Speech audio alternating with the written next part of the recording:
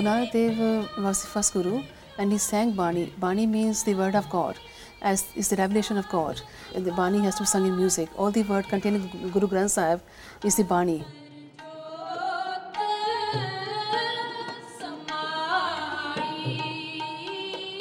All the hymns of Guru Granth Sahib have been divided into 31 ragas or musical measures, and they have to be sung in this prescribed raga they have been given. The musical measures, they have specific time and the season of it in which they have to be sung.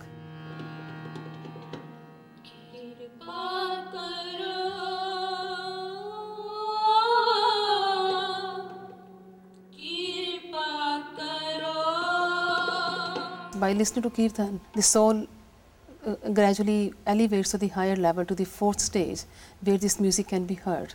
It transforms you from within, and it cleans the filth from inside, and it takes the soul nearer to God.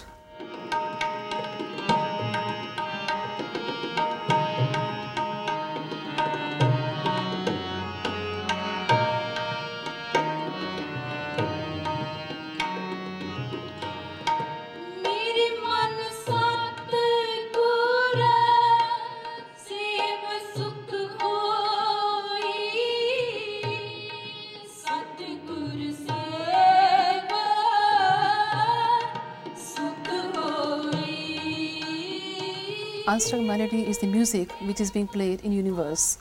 It's the music of God, which is continuously being playing, but being human beings, we can't really hear it with our physical ears. It can only be heard when a person is detached, completely detached from Maya.